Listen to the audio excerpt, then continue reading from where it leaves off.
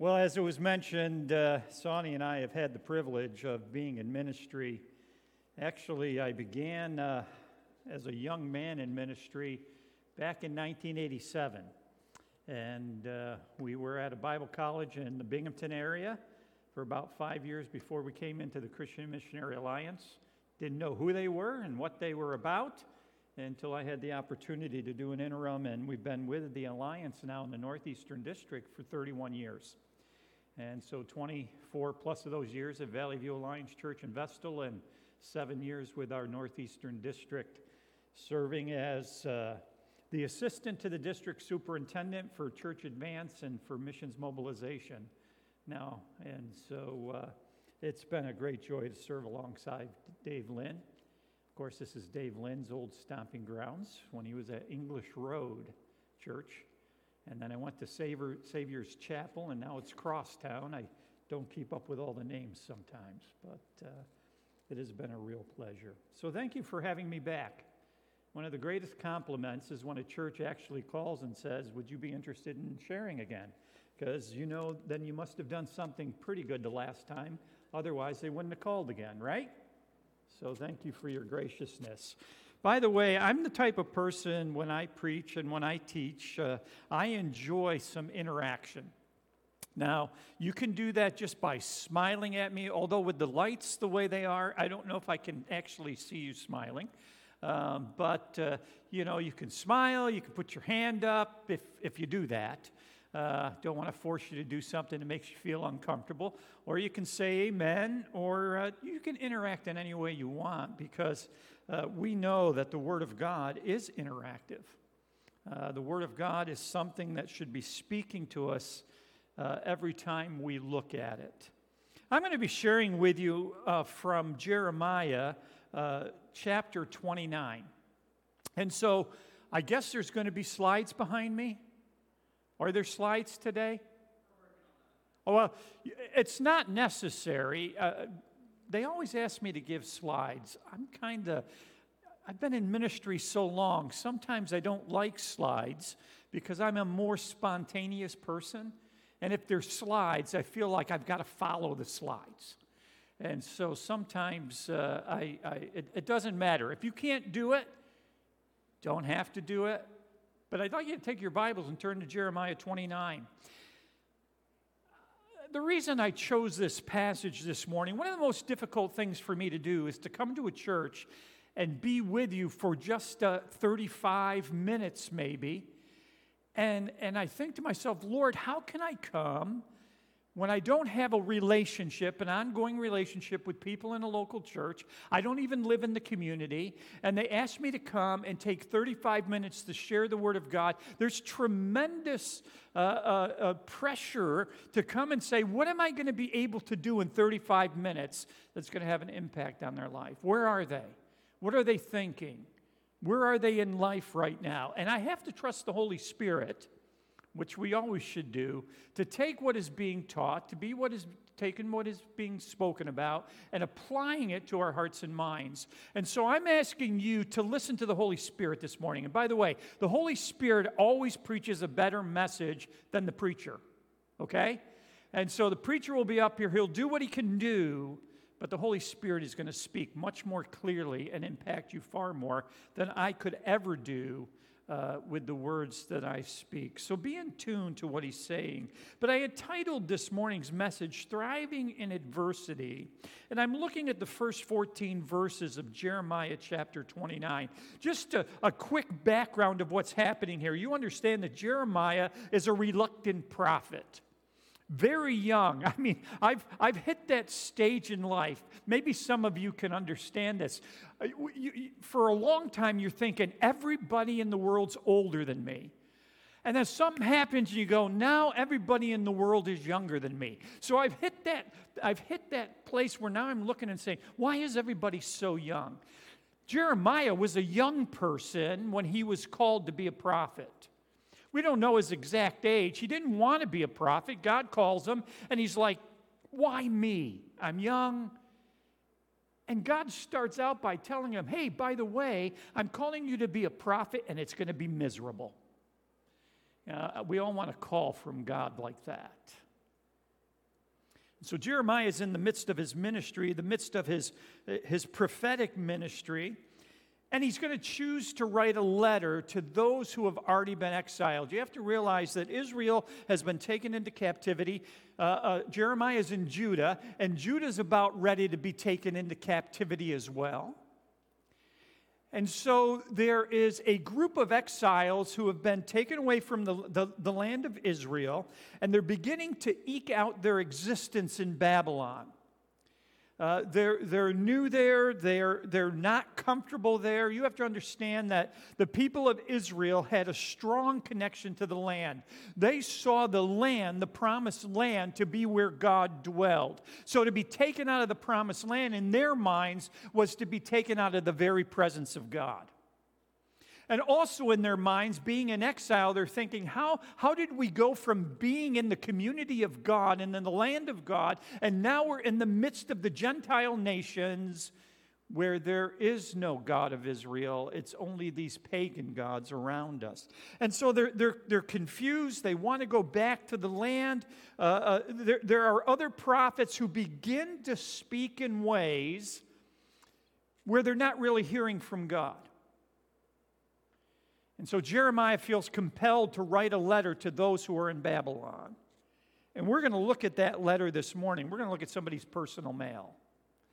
And we're going to see what they were writing to the exiles in Babylon. Now, Jeremiah's letters are warning these exiles against the deception of some of these prophets who are probably meaning well, okay? They're in Babylon, and they're saying, hey, don't worry about this. God has done this over and over again. Remember the history of Israel.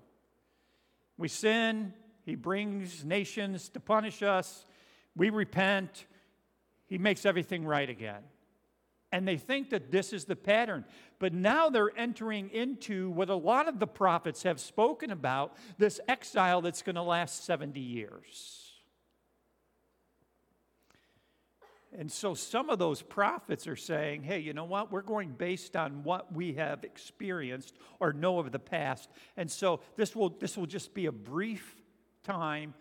In a couple of years, we'll be back in Israel, because that's the way God works. And Jeremiah says that's not what God said.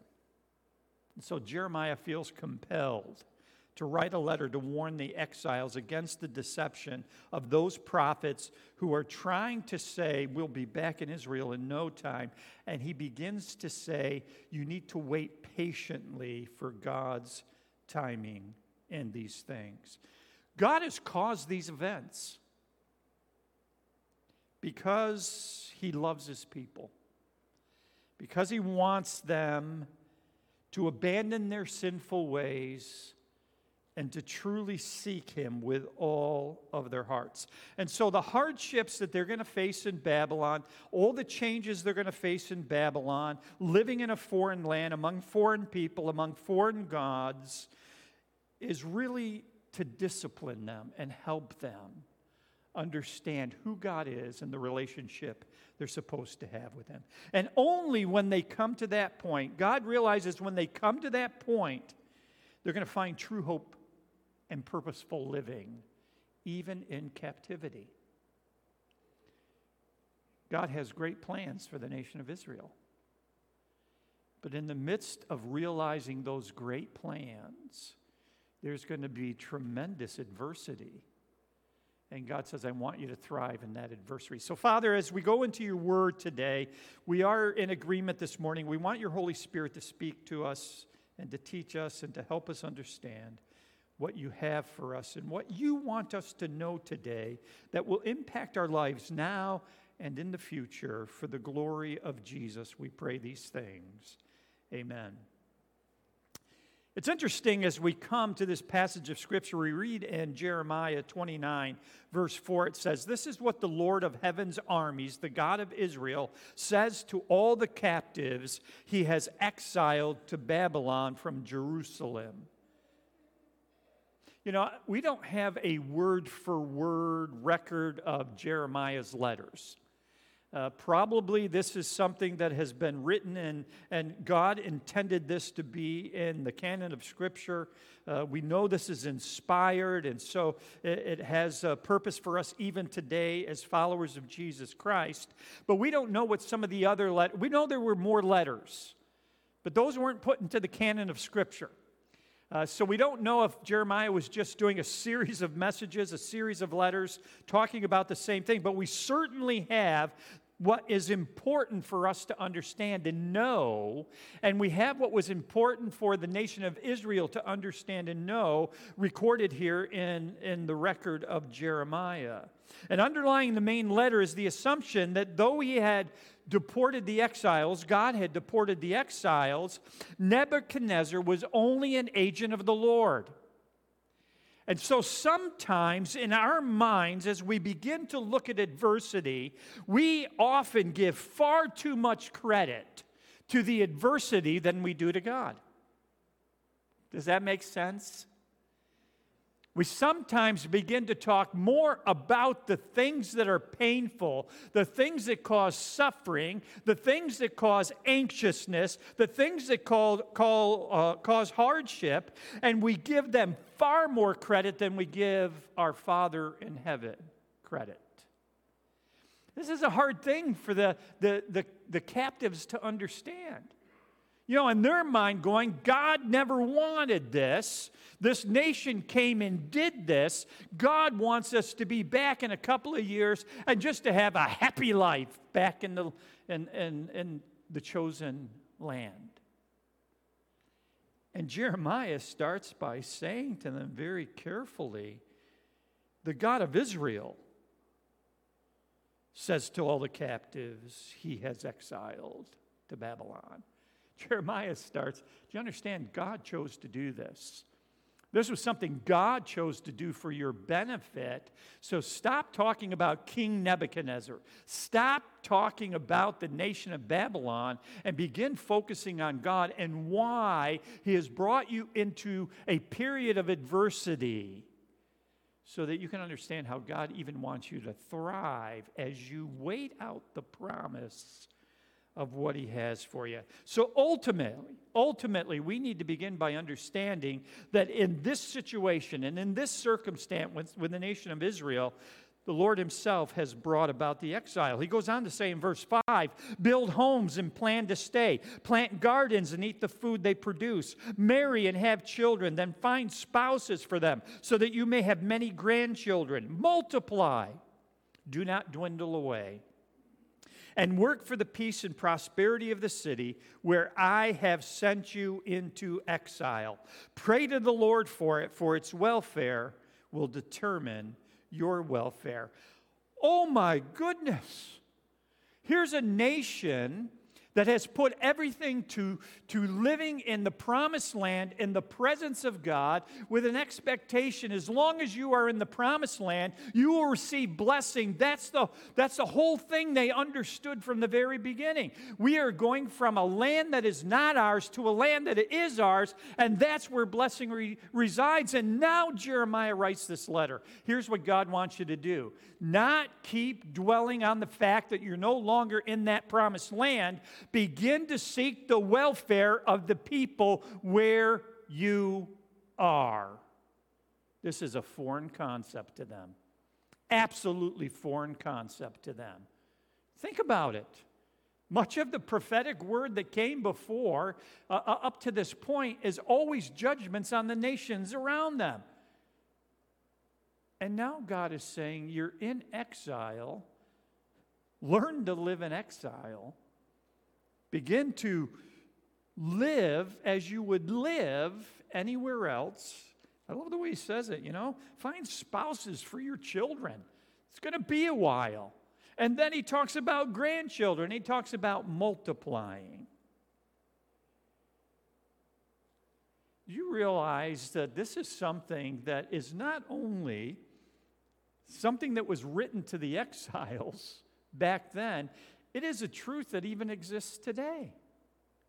In Israel, there's approximately 7 million Jewish people who live in the nation of Israel today. Did you know that? No. How many live in the United States? Any idea? 6 million. How many live in New York State? Any idea? 1.75 million. 1.75 million Jewish people live in New York State. How many live in the city of Rochester or the greater Rochester area? Almost 20,000. Do you see all that? The Jewish people are still dispersed. There are more Jewish people in the United States, almost, than are even in the nation of Israel. Only about 750,000 difference between the two. And that doesn't even count how many Jewish people live worldwide.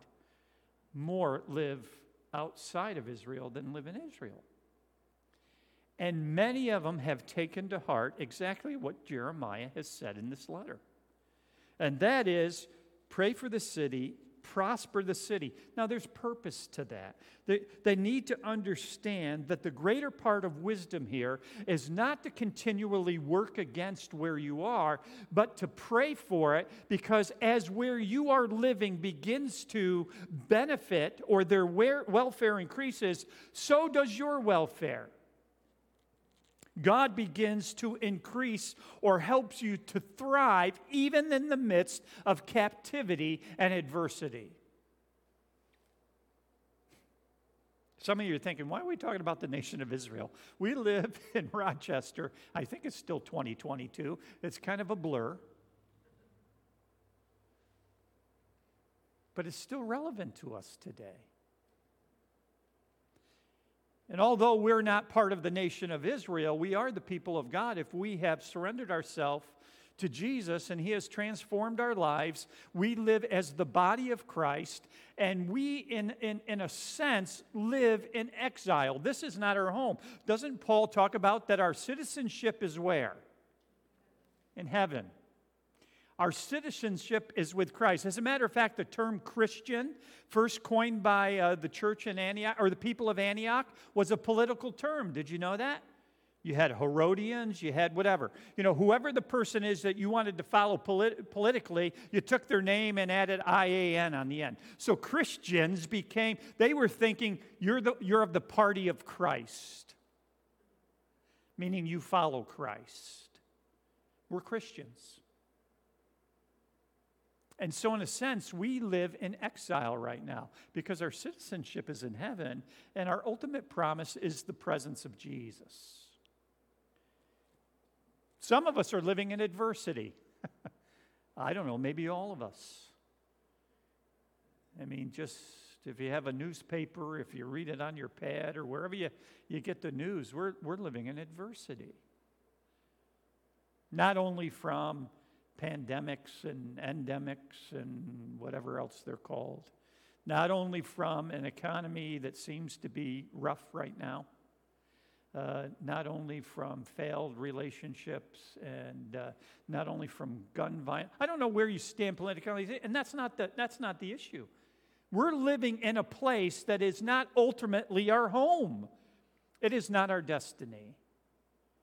And so we too are being called to thrive in the midst of adversity. As a matter of fact, Jesus in Matthew chapter 5, and speaking to those who were His followers, He says, "You have heard the law that says, love your neighbor and hate your enemy. But I say, love your enemies. Pray for those who persecute you. And that way you will be acting as true children of your Father in heaven. For He gives His sunlight to both the evil and good, and He sends rain on the just and the unjust alike. If you love only those who love you, what reward is there for that? Even corrupt tax collectors do that much. If you are kind only to your friends, how are you different from anybody else? Even pagans do that. But you are to be perfect, even as your Father in heaven is perfect." And so Jesus, talking to His followers and ultimately to those who will be called the body of Christ, He is saying, it used to be we complained and we were angry and we spoke against everything because we were living in exile and adversity. And He flips that around. And he says, no, you seek the good. You pray for. You need to be different than what you are seeing and hearing around you in your communities and in your culture. In a sense, Jeremiah is saying, you need to understand, you're going to have considerable freedom, nation of Israel, even in your exile. So instead of expecting an early return to your homeland, settle down in Babylon. Work and pray for its peace and prosperity. Influence comes with being a part of where you are. If you withdraw, your influence becomes negligible, and you will not impact that community or that culture at all. Think back to what God said to Abraham. Remember the covenant he made with Abraham? Through the nation of Israel, all people will be blessed. Now, he didn't say how that was going to happen, but this might be part of that. By being in Babylon, they can have influence, and even influence for the true God, the God of Israel. So this is unusual advice Jeremiah gives to his exiled countrymen. History shows that in all the centuries of their worldwide dispersions, the Jews, by the way, have tried to follow this pattern. They have identified themselves with the country of their residence. And at the same time, they looked forward and are looking forward to the restoration of the land of Israel. I don't want to get into whether now Israel as a nation is the fulfillment of a lot of prophecy or not. Well, it certainly isn't, because it will be, and I think Jeremiah speaks of this in his prophetic writings here. Ultimately, that is when Christ returns and sets up his eternal kingdom. Not only will all the Jews be brought back, but then all the nations of the earth will be represented in that wonderful, and I trust, I'm praying anyways, a soon-coming kingdom that's ruled by Jesus. You can say amen to that. I don't know.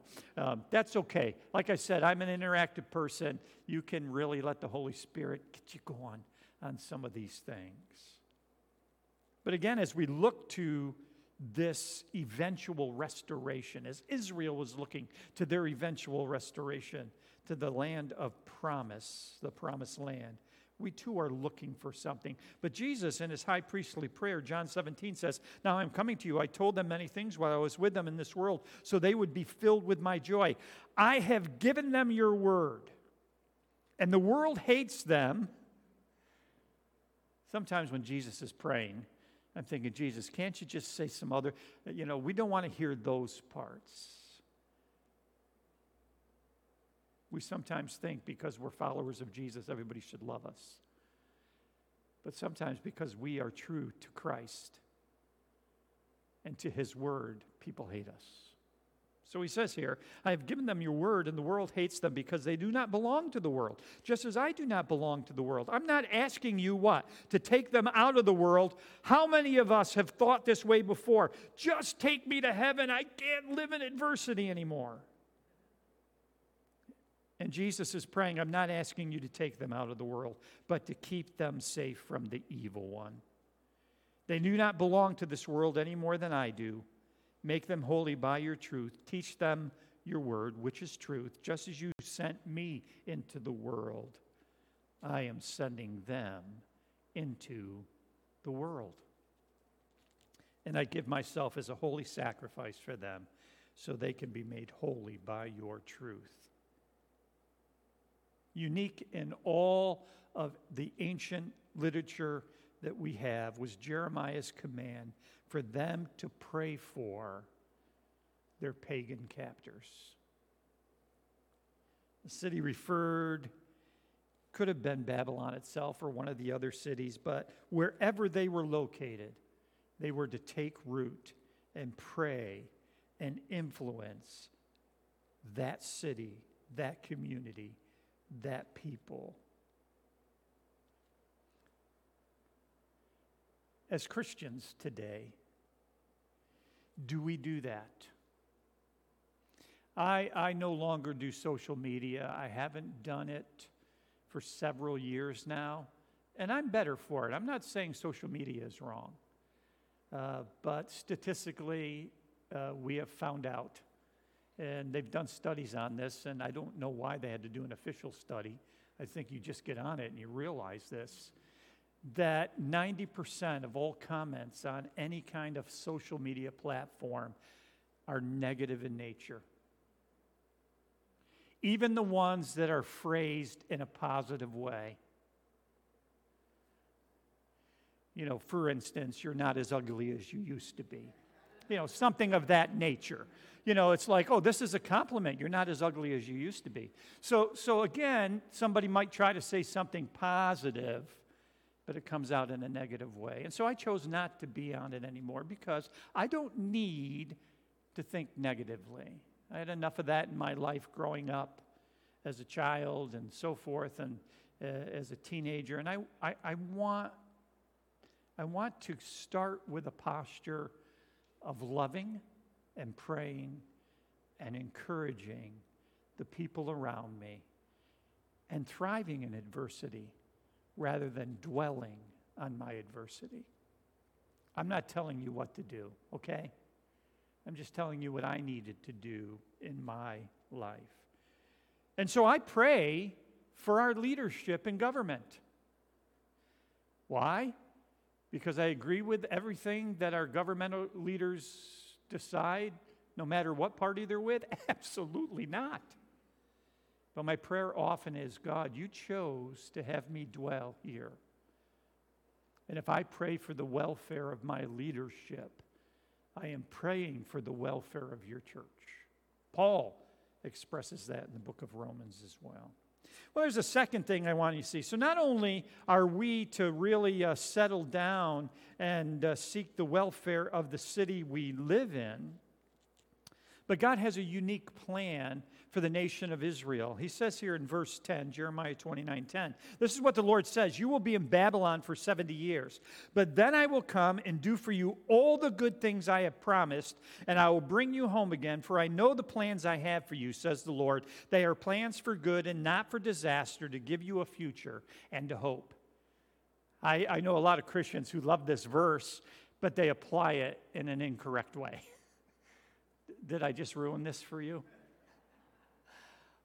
We have to understand that a lot of times I see Christians who grab this and say, especially verse 11, God doesn't want us to experience disaster. God doesn't want us to experience adversity, and that's wrong. As a matter of fact, God is saying to the nation in the midst of great adversity, they've been dragged away from their homeland. They're in Babylon. They're not at the temple, which was an important part of their life and culture. They are going to suffer because of their sin. And God says in the midst of that, I'm not changing those circumstances. But I know the plans I have for you. And in about 70 years, that's going to be realized, which means the people who are reading the letter now are not going to experience this. It's going to be their children and grandchildren who experience this. And so he says, you're going to die in your adversity, so to speak. But the promise remains. And so as we look at this verse in context, Jeremiah presents this beautiful prophecy that is an encouragement that looks towards a future that might not be ours here, but we can be assured of. We can be assured of. The Lord's ultimate purpose for his people is a purpose of blessing. And so this exile length of 70 years, by the way, think of this. In 70 years, Babylon will no longer be in power. And so they're settling down in these cities, and they're told to seek the welfare. And Jeremiah is seeing forward that even the governmental power that has taken them, they're going to be gone. And the Medes and Persians are going to be in charge. Wow. I don't know what 70 years is. I'm getting very close to knowing what 70 years is. But I haven't hit 70 years. Some of you may have hit 70 years who are here today. So you can think 70 years. But that's more than a couple of generations. And so it's going to be more than a couple of generations before the promise is fully realized. And the promise is to Israel that you will be back in Judah. You will be back in Israel. Moreover, the Lord assures them that despite their surmise as to his lack of concern for their plight, he has not forgotten them. Regardless of appearances to the contrary, the Lord was not denying them hope for the future. It would not be realized immediately, or even in the near future, by the way. And so Jeremiah's words, hope and a future, are literally a hopeful end. And so Jeremiah writes a letter and says, you're in adversity right now. Got that? And by the way, Jeremiah is going to be thrown in a pit. He's going to be given bread and water. He's going to be threatened with death. Jeremiah is in adversity himself, and that's from his own people. That's from those who say, we don't like what you're saying. Because he's also saying to the nation of Judah, by the way, you're joining Israel very soon. And we know that that happens even in Jeremiah's lifetime. But Jeremiah is reminding them very clearly that even in the midst of all this stuff that is happening, that is beyond your imagination, that is creating great adversity in your life, there is a hopeful end. And I'm telling you today, Christian, we have that as well from our Heavenly Father. We're living in a world that sometimes is very challenging to us and does bring adversity. Would you agree? But we have a hopeful end. And either by death, if you have settled that question of your faith in Jesus Christ, either in death we will be in the presence of God, or Christ is going to return. And I'd like to say, he's going to settle all the foolishness of the world, put everything to right, and rule as king. That's our hopeful end, isn't it? And so I'm telling you right now, you can have hope that God will give you strength. He will be present. And this is what the nation had to understand. Even in exile, by settling down, they're still to worship. They're still to pursue a relationship with the God of Israel and everything. What Jeremiah is saying, you don't have to be in Israel. You don't have to be in Jerusalem to be able to experience the presence of God. God will be present with you even in exile. This is something that was a foreign concept, and he's trying to say, settle down, because that moves us on to what he's saying finally here this morning. Seek God with all your heart. How can I seek God when from the very beginning God dwelt in the temple in Jerusalem? Well, I think God was getting the nation of Israel to realize he's a little bit bigger than just being in a place, a temple in Jerusalem. And so Jeremiah begins to say, you can seek God even in the midst of exile. No amens, huh? Ooh, tough crowd.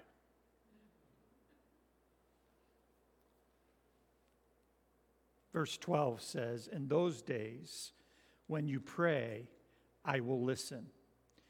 If you look for me wholeheartedly, is the term that's used here. If you look for me wholeheartedly, you will find me.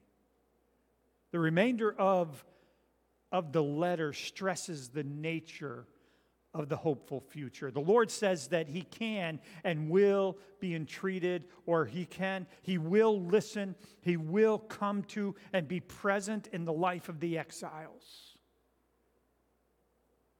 The promise is, however, and we see this throughout the Old Testament in relationship to the nation of Israel, we see what is talked about conditional promises, but they're all based upon the eternal covenant made with Abraham. And the contingent promise is, if you seek me with a wholehearted repentance, if you have a change of heart, a change of mind. By the way, this was the pattern that they have seen historically. You do know that. I mean, read the book of Judges. Things are bad. Seek God. Things are good.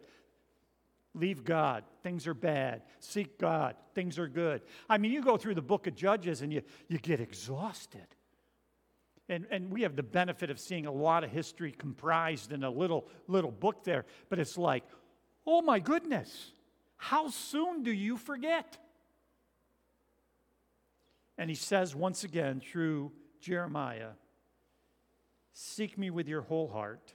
This is one of those conditional covenant, conditional promises. Seek me with your whole heart because I have made a covenant with you. You are my people, and I will restore you.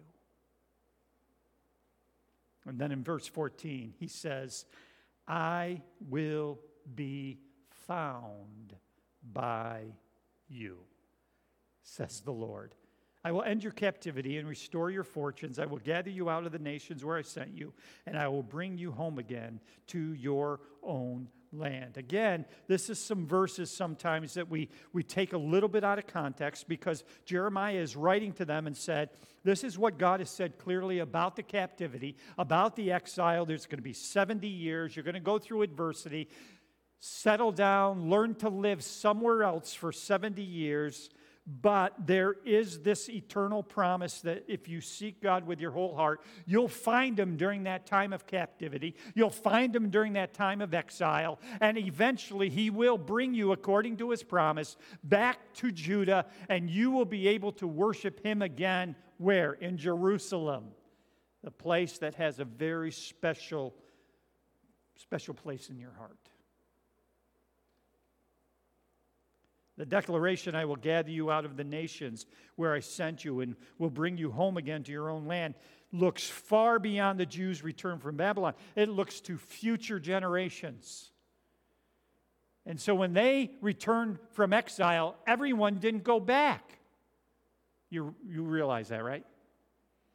As a matter of fact, when you read Ezra and Nehemiah and all those things, they were looking for volunteers. Who wants to go back? Who wants to go back to Judah? Oh, by the way, it's really a mess. There's really no economic base there anymore. It's inhabited by people who are not people of Israel, by the way. And you know, not a lot of money and resources. How many of you want to come? Because now, 70 years later, when they return, they have settled so well in the cities they were in. They're business people. They have livings and stuff. And a lot of them went, ooh, wow. Do I leave to go back?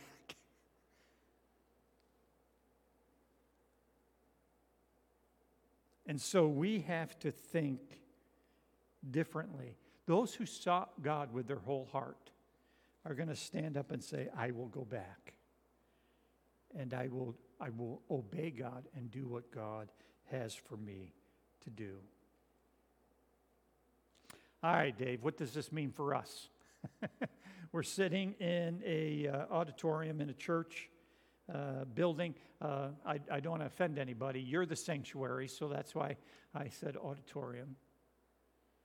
By the way, you know when you all get up and walk out of here, the church goes out of here. This is a building. We don't want it to disappear, but if it disappeared tomorrow, the church remains. And so what do we want as the church? Sometimes we're thinking, okay, Dave, okay, that's Israel. Well, we see very clearly that God has called us that in this life of adversity, we are to seek the welfare of our city. So number one, how are you seeking the welfare of the greater Rochester area? Are you only seeking your welfare? Because if you're only seeking your welfare, you're missing what God has said about being not of the world, but in the world. How are you seeking the welfare of the person you work next to or go to school next to or live next to? How are you seeking the welfare of the people you have contact with? How are you, as the body of Christ that meets here at Trinity Alliance Church, seeking the welfare of Greater Rochester? But not only that, how are you, as the people who gather here at Trinity Alliance Church, how are you looking forward and living in the promise of what God has made, that this life is not all there is? We are foreigners in a strange land right now. We are citizens of heaven. Are you living in the promise that God will keep, where he says, I will establish my kingdom forever? And those of you who by faith have trusted in Jesus will be part of that kingdom. But not only that, how are you seeking God with all your heart today? You know, the book of Proverbs, chapter 4, tells us this: guard your heart above all else, for it determines the course of your life. I love that. Avoid all perverse talk. Stay away from corrupt speech. Look straight ahead and fix your eyes on what lies before you. Mark out a straight path for your feet. Stay on the safe path. Don't get sidetracked. Keep your feet from following evil. So when we seek God with all our heart, we endeavor to hear God speak to us and live according to that. So when we are in the world and not of the world, it means that we live among people who are experiencing a lot of things. And we don't enter into those experiences in the sense, oh, hey, we want to participate in those. But we live in the midst of this great adversity in such a way that people look at us and begin to say there is a different kind of life that's being lived, even in this place right now. As a matter of fact, Paul, when he writes to the church in Colossae, and in August, I'm spending 4 weeks at a church that's going through some struggles and speaking for 4 weeks out of the book of Philemon, which is another personal letter. Seems like lately I've been reading everybody else's mail. And so I'm going to teach out of that, but Philemon was part of the church of Colossae. And so he would have understood the book of Colossians, or the letter to the church of Colossae, what we call Colossians in our English Bible. And Paul says in this letter to the church of Colossae, chapter 3, he says, work willingly at whatever you do as though you were working for the Lord rather than for people. Remember that the Lord will give you an inheritance as a reward, and that the master you are serving is Christ. And so how do we really seek God with all our heart, with our whole heart? Well, when we work very hard focusing on Christ as we impact the people around us. And then Paul in chapter 4 goes on to say, devote yourselves to prayer. Okay? What did he say to the captives? Seek the welfare of the city, which is, he actually tells them to pray for the city. Devote yourselves to prayer with an alert mind and a thankful heart. Pray for us too, that God will give us many opportunities to speak about his mysterious plan concerning Christ. That is why I'm here in chains. Pray that I will proclaim this message as clearly as I should. And then he says, live wisely. You probably have heard the difference between knowledge and wisdom. Knowledge is knowing a tomato is a fruit. Wisdom is not putting it in a fruit salad. It just doesn't go. Some of you didn't get that, but this afternoon, maybe over dinner or something, you'll finally laugh at that. But there's a difference between knowing something. Knowing is learning. Knowledge is being able to apply it in the context you find yourself. And so Paul says, live wisely. Take the truth and apply it to the way you are living among those who are not believers, and make the most of every opportunity.